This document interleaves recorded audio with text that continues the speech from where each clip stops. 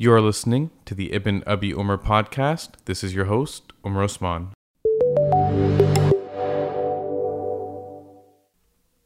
Welcome to this episode of the Ibn Abi Umar podcast. Before we get into it, I wanted to share a quick announcement about the new Baraka Academy, which comes to you by way of productivemuslim.com. It is an academy for working professionals and entrepreneurs. It's where faith meets personal development.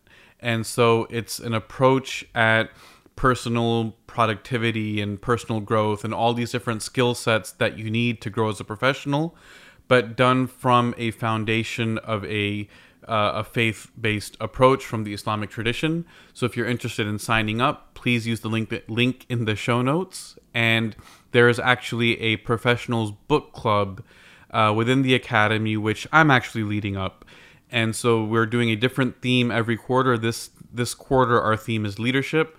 We're covering it from the angle of traditional leadership studies, a critique of the traditional way that leadership is taught, and then a deep look at prophetic leadership. So if you're interested, sign up from the link in the show notes. So in this episode, I am sharing a khutbah that I delivered last Friday entitled The Sunnah of Small Moments. But before getting into the khutbah itself, there's a couple of things I wanted to share. During this particular khutbah, there was a medical emergency about halfway through. And I think it's in the recording, it's on the video. But essentially, halfway through the khutbah, I looked up, and the way that the musalla here is situated, the office is to the far right. So from the vantage point of the speaker. So while I'm speaking, I see one of the brothers in the administration standing outside of the office, and he starts pointing at his chest, at the same place where the microphone was clipped onto me.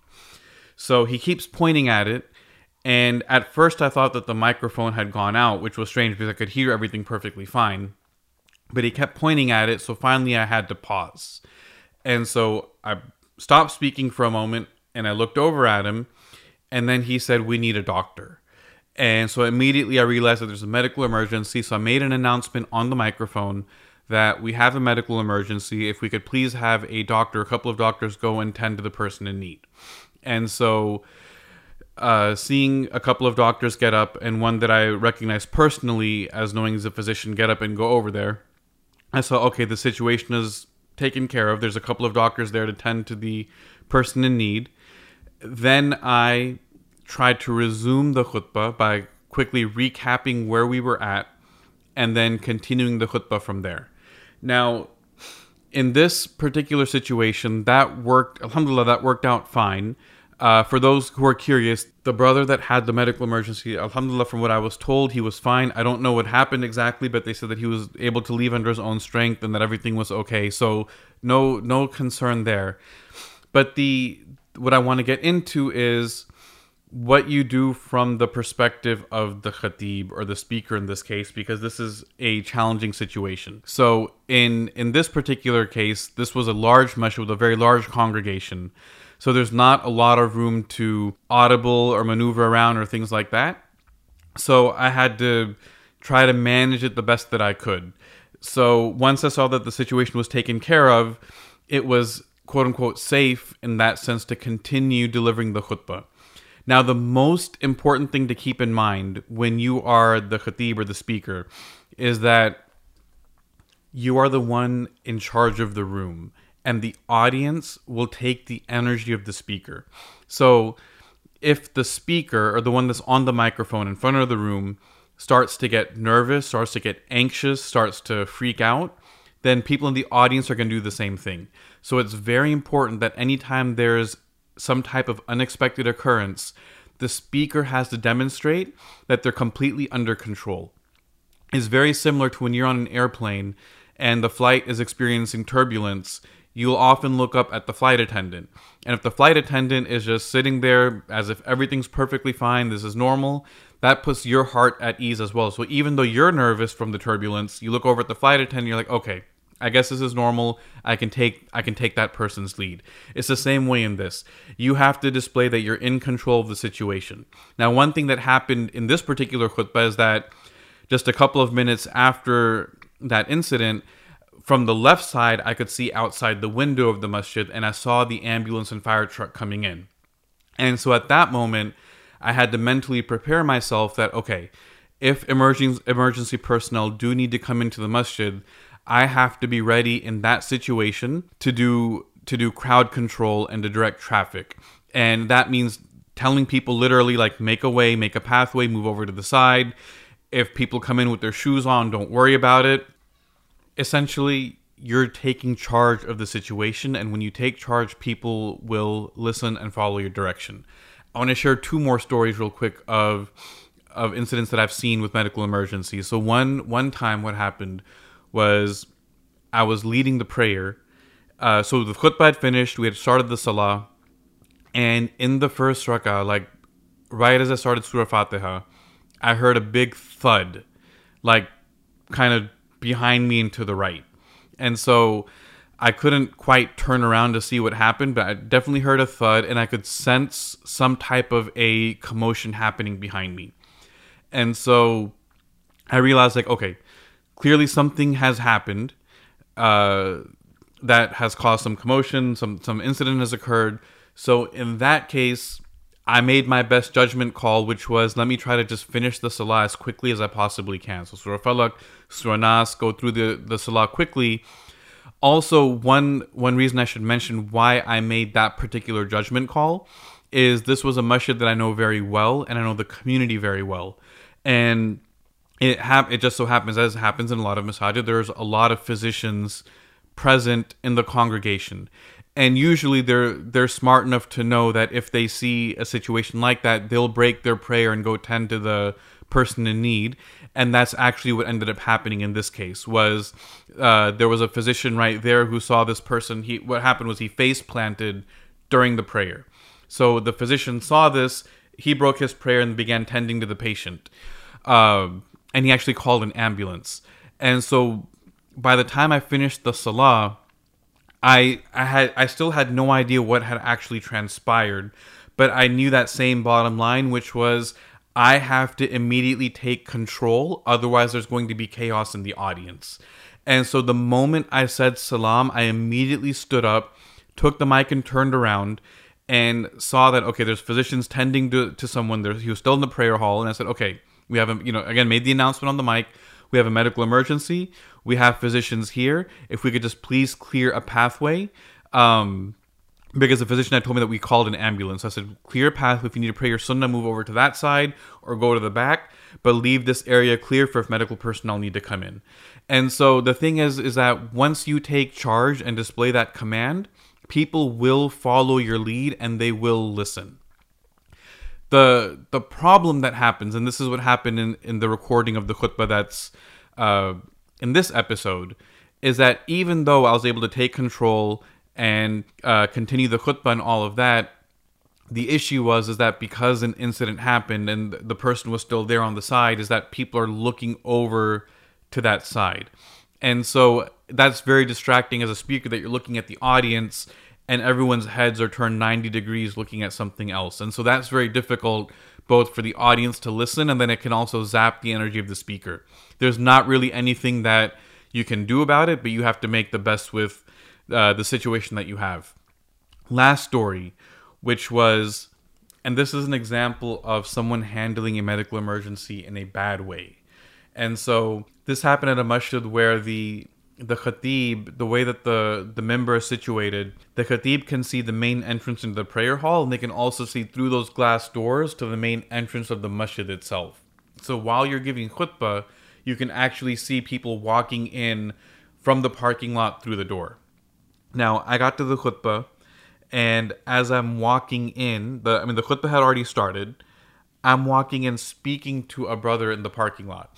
So we're walking together, and just as we step over the curb to get to the main door, I hear a noise, and I turn around, and this brother had fallen down. And I don't know whether he fainted, whether he tripped, what happened. But the moment he fell, 2 or 3 people who were right beside him immediately jumped down, to help him.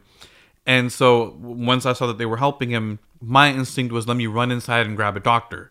So I quickly went inside the masjid, and I grabbed a doctor that I knew, and I said, we have a medical emergency. So he said, okay. He starts coming out with me. The Khatib, seeing all of this transpiring, actually went, "Oh my God, what happened? Oh, this brother fell down." And he got anxious, he got nervous, and therefore what happened? He lost the khutbah, because everybody in the congregation then did what? They turned around and started staring, and it became a huge distraction in that way. What the Khatib should have done in that case was recognize, like, okay, I see a brother who's a regular here, and I see him grabbing a doctor who's well known in the community. It must be under control, right? And then if it's not under control, someone will come and alert you if they need some additional type of help. But as long as the situation is taken care of, you can continue on. Now the question arises, what do you do if it's a situation where you don't have that ability, or maybe it's a smaller congregation? In that case, you have to just audible. If you're in a situation where you feel maybe there's not a physician, maybe we need to stop the khutbah to get this person medical attention or call an ambulance, like, you'll have to make that call in that moment based on the situation. That there's not really like an easy rule of thumb. You have to do your best with what you've got. But in general, you want to make sure that the situation itself is addressed, that there is some path to it being resolved or someone helping that person, then you can continue what you were doing, or delivering the khutbah and so on. So these are realities. These are things that happen as you speak. The important thing to underscore is you have to maintain confidence. You have to maintain control. You have to be able to direct traffic. You have to be able to facilitate and find help the best that you can. And then again, continue the job that you have.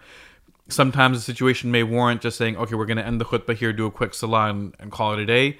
That all goes back to your position, your role, your comfort with that community, and so on. So I thought that this was interesting, that this was all caught. You see it on the video, you see it, and you hear it in the audio here, obviously. So listen for that as you're listening to this khutbah, inshallah. And then any other feedback or comments, if you've got stories about something similar, please share them. This is actually material that we share in the Qalam Institute Khatib workshop. We try to go through all these different types of scenarios and train people on what to do. For example, if the microphone goes out, or all these different things that happen, we try to train and prepare people on it. So with that, I'm going to insert the khutbah recording now. Hope you enjoy it, benefit, inshallah.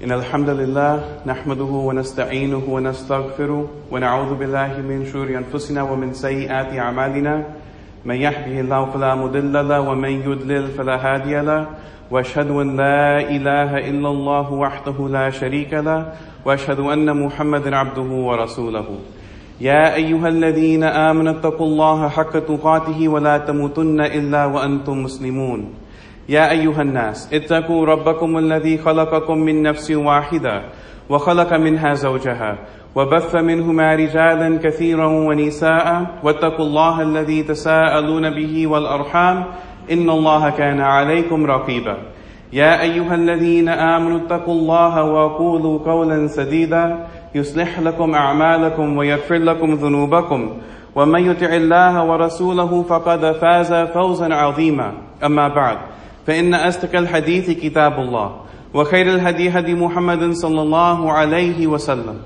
وشر الأمور محدثاتها وكل محدثة بدعة وكل بدعة ضلالة وكل ضلالة في النار. If I could please ask everyone to move as close to the front as you can and make space before we begin. Imam Tirmidhi compiled a book familiar to many of us called the Shama'il Muhammadiyah, the characteristics of the Prophet Muhammad sallallahu alaihi wasallam. And in this book, he included a narration which forms the basis, it forms the foundation for how we come to understand the physical appearance of the Prophet sallallahu alaihi wasallam. And this hadith is narrated to us by a woman named Ma'bad. And Ma'bad is someone that simply had a tent, and she sold food and provision to travelers. And the Prophet ﷺ, when he was on the journey of Hijrah, the famous migration, and he was with Abu Bakr radiallahu anh and their guide, They ran out of provision and they happened to stop at the tent of Ma'bad. And so they came and they said, do you have any food? Do you have any meat, any dates, anything that we can take? And she said, I wish that I did, but I'm completely out. I have nothing left to give you. So the Prophet ﷺ, he looks around and he sees a sheep off to the side. And he says, what about this sheep? Does it have any milk? And she says, if it had milk, I would give you the milk, but this sheep is old, it's tired, it's fatigued. It hasn't produced milk in ages. And so he goes to the sheep, he puts his hand on the udder, he takes the name of Allah, and the udder fills with milk. So he tells Ma'bad, bring a container, and they fill the container with milk. And then each of them takes turns and they drink to their fill. Then they fill the container again. And the Prophet and Abu Bakr and their guide, they go on their way. After some time, the husband of Ma'bad comes home. And he comes and he sees this container of milk. And he says, where did this milk come from? This sheep hasn't produced milk in how long? Where did you get this? And she said, a most blessed man came today. He was a man whose face was radiant and bright, luminous. We can say it was full of nur. He was a man that was neither thin nor fat. He was elegant. He was handsome. He was someone, his eyes were blackish, his eyelashes were long. His voice was pleasant. He had a thick beard and long eyebrows. He was dignified when he was silent. And when he spoke, his speech was splendid and magnificent. He was the most handsome and pleasant of people from afar. And he was the most dignified and the best of them up close. He was someone whose speech was sweet. It was neither curt and short, nor did he speak unnecessarily and ramble.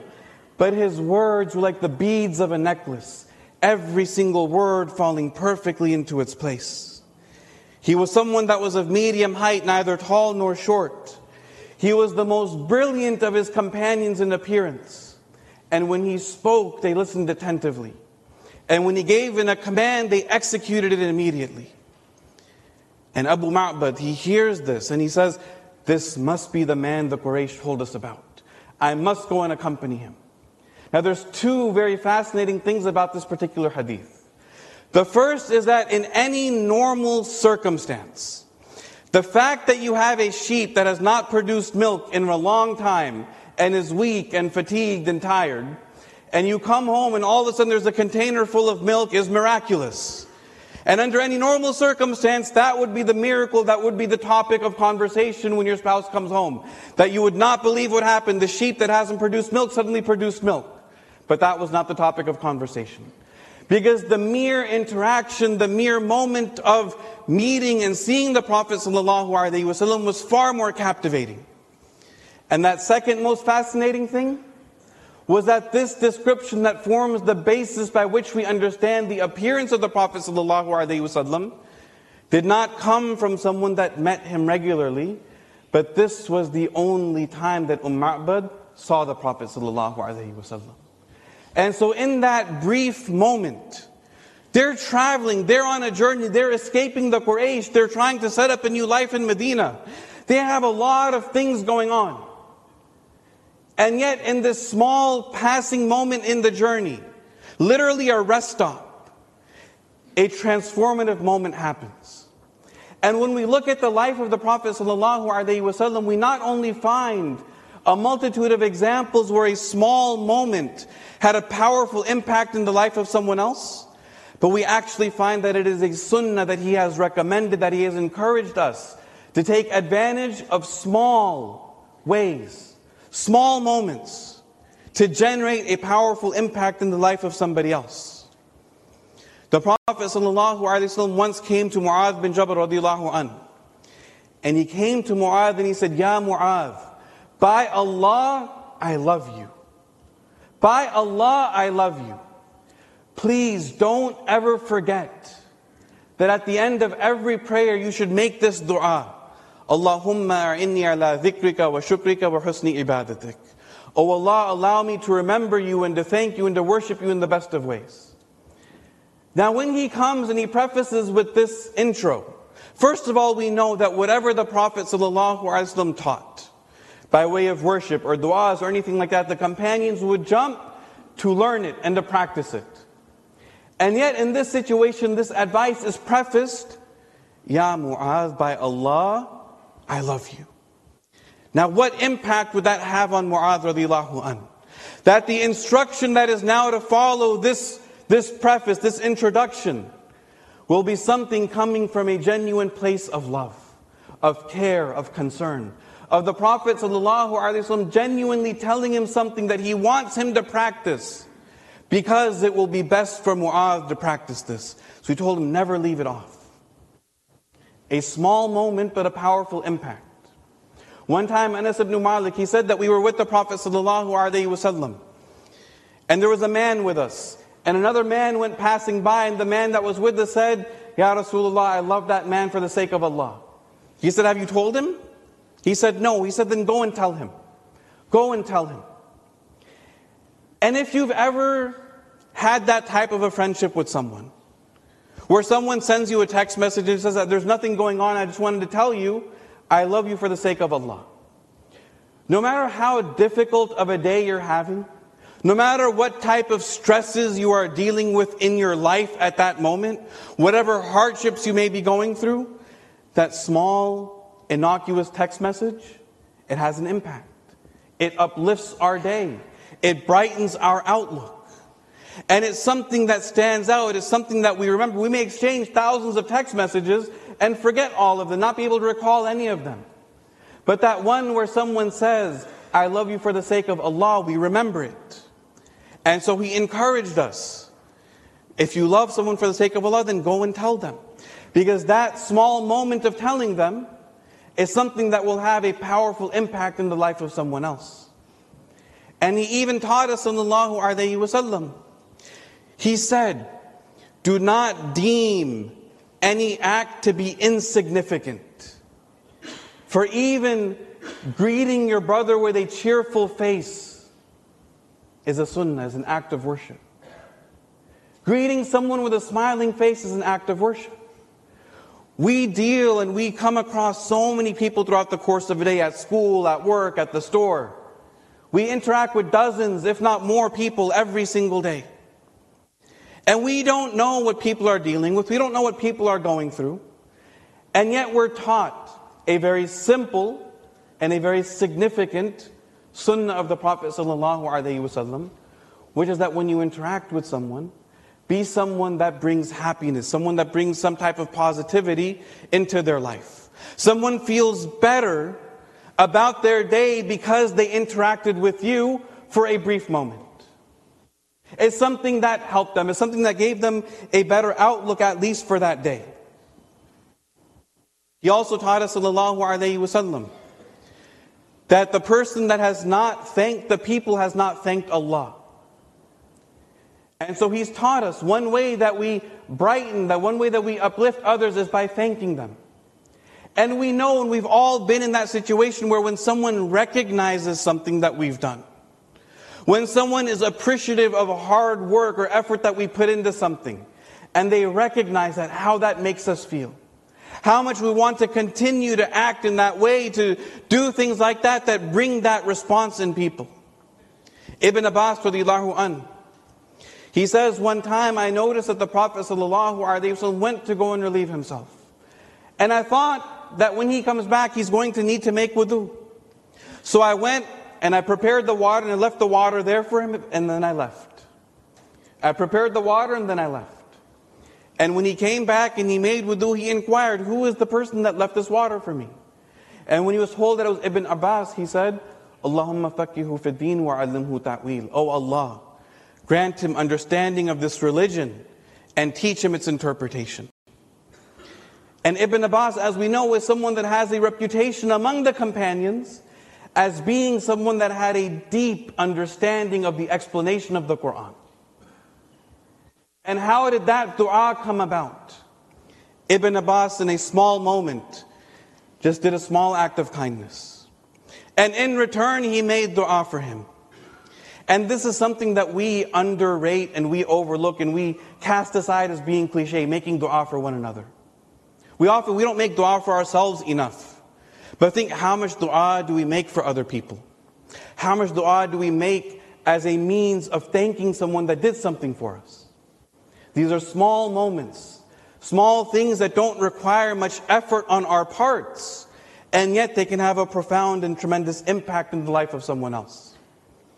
See, when we look at the way that we internalize memories, the way that we remember events, we tend to remember very positive things or very negative things.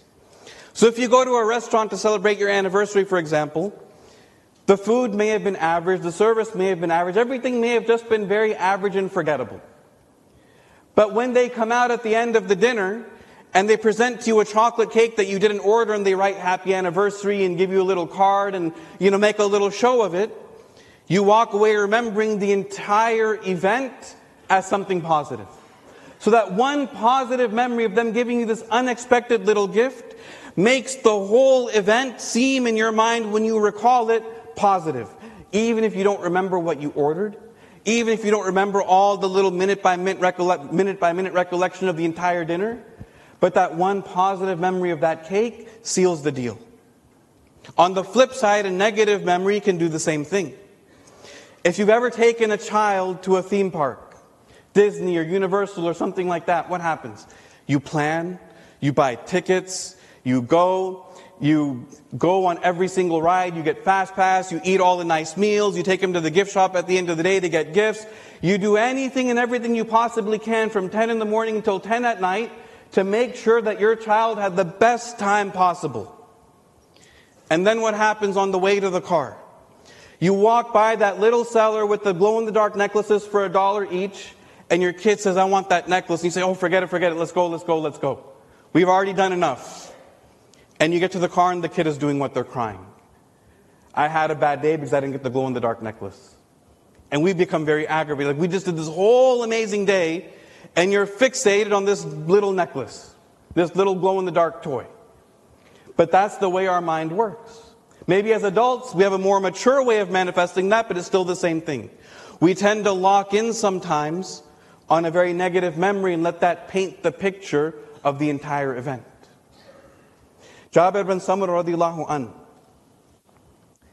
he says, when I was a child, I accompanied the Prophet sallallahu alaihi wasallam after Dhuhr prayers. He said, we would go pray Dhuhr, and then as kids, we would just walk with him back to his home.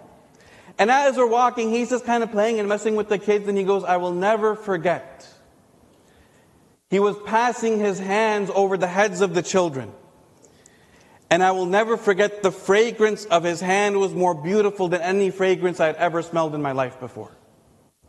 And so think, this very small, innocuous passing moment, creating such a positive reinforcement of what memory? Of going to the masjid. That as an adult, he's reminiscing. I still remember that one time I smelled the hand of the Prophet sallallahu alaihi wasallam. And we connect the dots in contrast to the experiences many of us have when we come to the masajid. And another, Jabir bin Samur, he tells us something else very interesting. Someone asked him that, did you ever used to just sit and hang out with the Prophet sallallahu alaihi wasallam?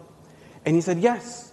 He said, we would pray Fajr, then they would sit until the sun came up, and he goes, and then the Prophet and his companions, they would sit and they would talk.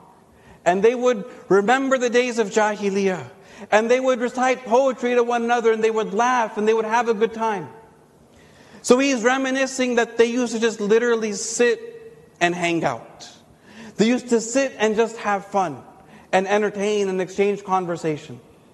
That was what he remembered about his experience sitting with the Prophet sallallahu alaihi wasallam.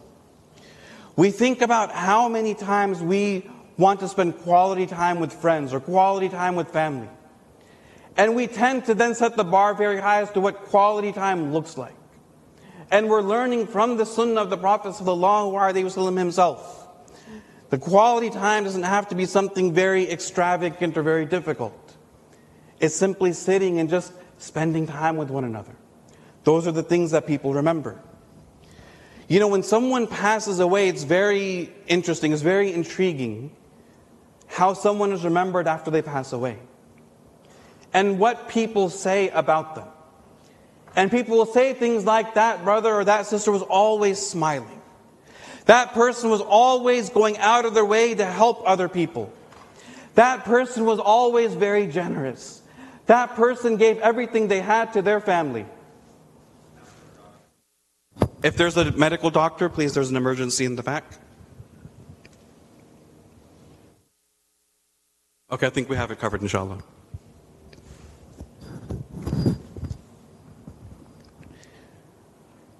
When we reminisce about how people remember people that have passed away, they say things like, that person was always smiling, they were always generous, they gave everything they had to their family. And when people say things like that, they're not looking at one major event. There's not one major incident that causes someone to be remembered in such a manner, but rather it is a repetition of small incidents, a repetition of small events that shapes that reputation of somebody. And so we think how that applies to how we interact on a regular basis, especially with those close to us. Anas ibn Malik radiallahu an, he was in the service of the Prophet sallallahu alaihi wasallam since he was a child. He said, I served the Prophet sallallahu alaihi wasallam for 10 years. And never in that 10 years did I ever hear him say, uff. Did I ever hear him express any annoyance or displeasure or say, why did you do this thing or why didn't you do that thing? The simple absence of a negative moment is what stood out. Because as we know, it's very easy to get frustrated, especially with children, when we have to tell them the same thing over and over and over again. And we express our frustration, we express our annoyance. And Anas radiallahu anh, he's saying that I never heard him do that even once. And he also tells us a story. And listen carefully to how he words it. He says, by Allah, the Prophet ﷺ had the most perfect character. One time he gave me an errand to run. And I told him, Ya Rasulullah, I'm going to go and do this errand. I'm not going to get distracted and I'll be right back. And he says, I went, and as I passed by the marketplace, I saw a bunch of kids playing. And I did what kids do. And I began playing with them as well, and I forgot about the errand. He said, I'm playing, and all of a sudden I feel a hand on my back. And I turn around and I see the Prophet ﷺ smiling. And he asked me, did you do that thing that I told you to do?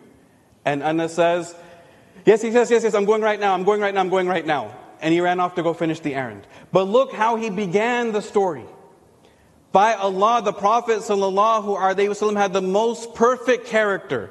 And what story does he connect to the perfect character? That in this one moment when I forgot to do his errand, he didn't reprimand me. He didn't yell at me. He just smiled and said, did you do it? And then I ran to go do it. And from that one moment, he tells that story that the Prophet ﷺ had the best character. And so we see from his life, sallallahu alaihi wasallam, the way that he has encouraged us to smile at people, the way that he encouraged us to thank people, the way that he's encouraged us and shown us through his example how we should focus on creating positive memories and positive associations for people that are around us, people that we interact with on a daily basis. Not to deem any of these acts as insignificant, but things that empower us, that we can have a powerful impact in the life of someone else by following these very small actions. وَأَقُولُ قَوْلِي هَذَا أَسْتَغْفِرُ لَكُمْ فَاسْتَغْفِرُوهُ إِنَّهُ هُوَ الْغَفُورُ الرَّحِيمُ.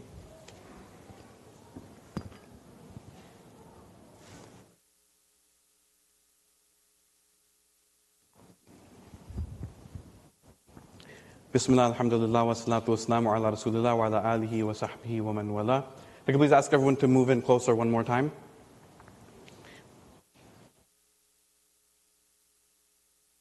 Anas ibn Malik radiallahu anh, he tells us yet another story. And what's very interesting, I've mentioned a number of stories by Anas ibn Malik radiallahu anh. He's someone that accompanied the Prophet sallallahu alaihi wasallam. He was with him a lot. And so it's very interesting that not only does he have a first-person viewpoint to many of these incidents, but if something was amiss, he would have pointed it out. And that's something that for me is a miracle of the life of the Prophet ﷺ. We look at any other human being, any other leader, any other type of individual. And in those small moments when things are tough, when we're frustrated, when we're annoyed, right? We give in a little bit to that frustration. We tend to give in to that anger. We might not overreact, we might not go overboard, but we give in to it a little bit. We give in a little bit. And Anas is telling us that I never even saw the Prophet ﷺ give in a little bit. And that's what it means when we hear, for example, وَإِنَّكَ لَعَلَى خُلُقٍ عَظِيمٍ, that he had the most perfect character. It wasn't just that he had good character, but it was that he implemented and acted upon that good character in every single moment. Think how difficult that is. Every single moment, no matter how he's pushed, how he's prodded, he always acted with the most perfect conduct, sallallahu alaihi wasallam. So Anas tells us this story about a very special friendship that the Prophet sallallahu alaihi wasallam had. He says that there was a man by the name of Zahir. And Zahir was a man of the wilderness. And so he didn't live in the city, he lived out in the wilderness. And he said that when he would come and visit Medina, he would bring with him gifts of the wilderness. And so he would bring plants, he would bring vegetation, he would bring food. Things that were not available in the city, he would bring them and then he would gift them to the Prophet ﷺ. And he said, in turn, the Prophet ﷺ would collect things from the city, food and plants and things that were unique to Medina, and he would gift them to Zahir when he was leaving. And so Anas says that they had this beautiful relationship, this friendship. They would meet and they would exchange gifts. And now Anas, he tells us that Zahir was a man that was not very handsome. This is how Anas delicately puts it. That he was a man that was not very handsome. So one time, the Prophet ﷺ saw Zahir in the marketplace. And he went up behind him and he grabbed him. And Zahir says, who is this? Who's grabbed me? Let go, let go. And he's, fighting him. And then he sees out of the corner of his eye that it is the Prophet ﷺ. And so he says, when I noticed that it was the Prophet, I immediately let go and tried to just put my body against his, just so I could be close to the Prophet ﷺ. And the Prophet didn't let go yet. And he's joking around. They're friends. And so the Prophet ﷺ announces, he says, who would like to purchase this slave? Who would like to purchase this slave? And Zahir's mood immediately changes. And he says, Ya Rasulullah, this is defective merchandise. This is defective merchandise. You're not going to get much value for this. You're not going to get anyone to pay you too much. And that's a very small statement, but it's a very big window into how Zahir was feeling at that moment. Or maybe how Zahir viewed himself in that moment. And the Prophet ﷺ immediately responded and said, no, rather, in the eyes of Allah, you are not defective merchandise, but you are someone that is very valuable. You are someone that is very valuable in the sight of Allah. Now imagine that no matter how you feel, if the Prophet ﷺ comes and tells you that in the sight of Allah you are valuable, that will literally transform your entire life. It will transform the outlook that you have of the world for the rest of your life. With that small statement, just picking up on what happened and what Zahir was saying, and immediately turning back around and saying that you are someone that is valuable in the sight of Allah. And what we learn from that is that one of the sunnahs, one of the practices of the Prophet ﷺ was how he came to uplift people. And think how many interactions we have with people on a day-to-day basis. How many WhatsApp messages we exchange, how many comments we leave online, how many people we talk to. And when we talk and when we exchange messages, what is our attitude? What is our intention? What is our demeanor? What is our attitude? Is it one of one-upping or making ourselves look better or putting someone else down? Or is it one of sincerely looking at somebody else and figuring out, how can I lift somebody else up? That was the example that the Prophet ﷺ set. And it is an example that is admittedly difficult to follow. It is hard to think like that at all times, and that is why he had the best character. But he taught us that example. That when we look around and we see all of these difficulties, all these tragedies, all these major problems, and we say, there's big problems, they need big solutions, and I don't know what I can do. And we feel overwhelmed. And we say that there's so much stuff happening, what's the point of me even doing anything about it? But we're taught from the Sunnah of the Prophet ﷺ that there are small ways, small things everybody can do, that are small to us, that are innocuous to us, that we might even forget that we did, and yet they carry a tremendous amount of meaning for someone else.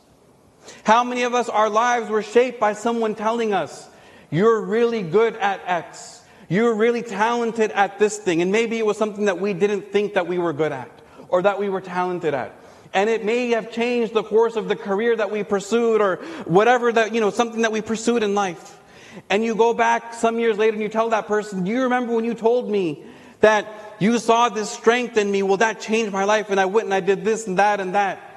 And that person says, I don't even remember saying it. I don't even remember saying it. Because for them it was something small, it was something in passing. But for the person on the receiving end, it was something that was very powerful and very transformative. And so we learn from the example of the Prophet ﷺ how to capitalize small things that we can do that have a powerful impact in the lives of other people. Inna Allah wa malaikatahu yusalluna ala nabi ya ayyuhalladhina amanu sallu alayhi wa sallimu taslima. Allahumma salli ala Muhammad wa ala ali Muhammad kama sallaita ala ali Ibrahim wa ala ali Ibrahim innaka Hamidum Majid. Allahumma atina fid dunya hasana wa fil akhirati hasana wa qina adhaban nar. Allahumma ansur al-Islam wal muslimin fi kulli makan wa sallallahu ala nabiyyina Muhammad wa ala alihi wa sahbihi ajma'in wa iqam as-salah.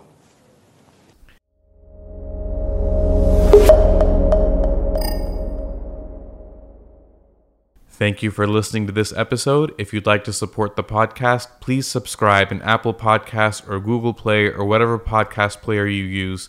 And please rate and review the podcast. As always, if you share it with a friend, that's much appreciated. You can check the show notes for all the details and links. See you in the next episode.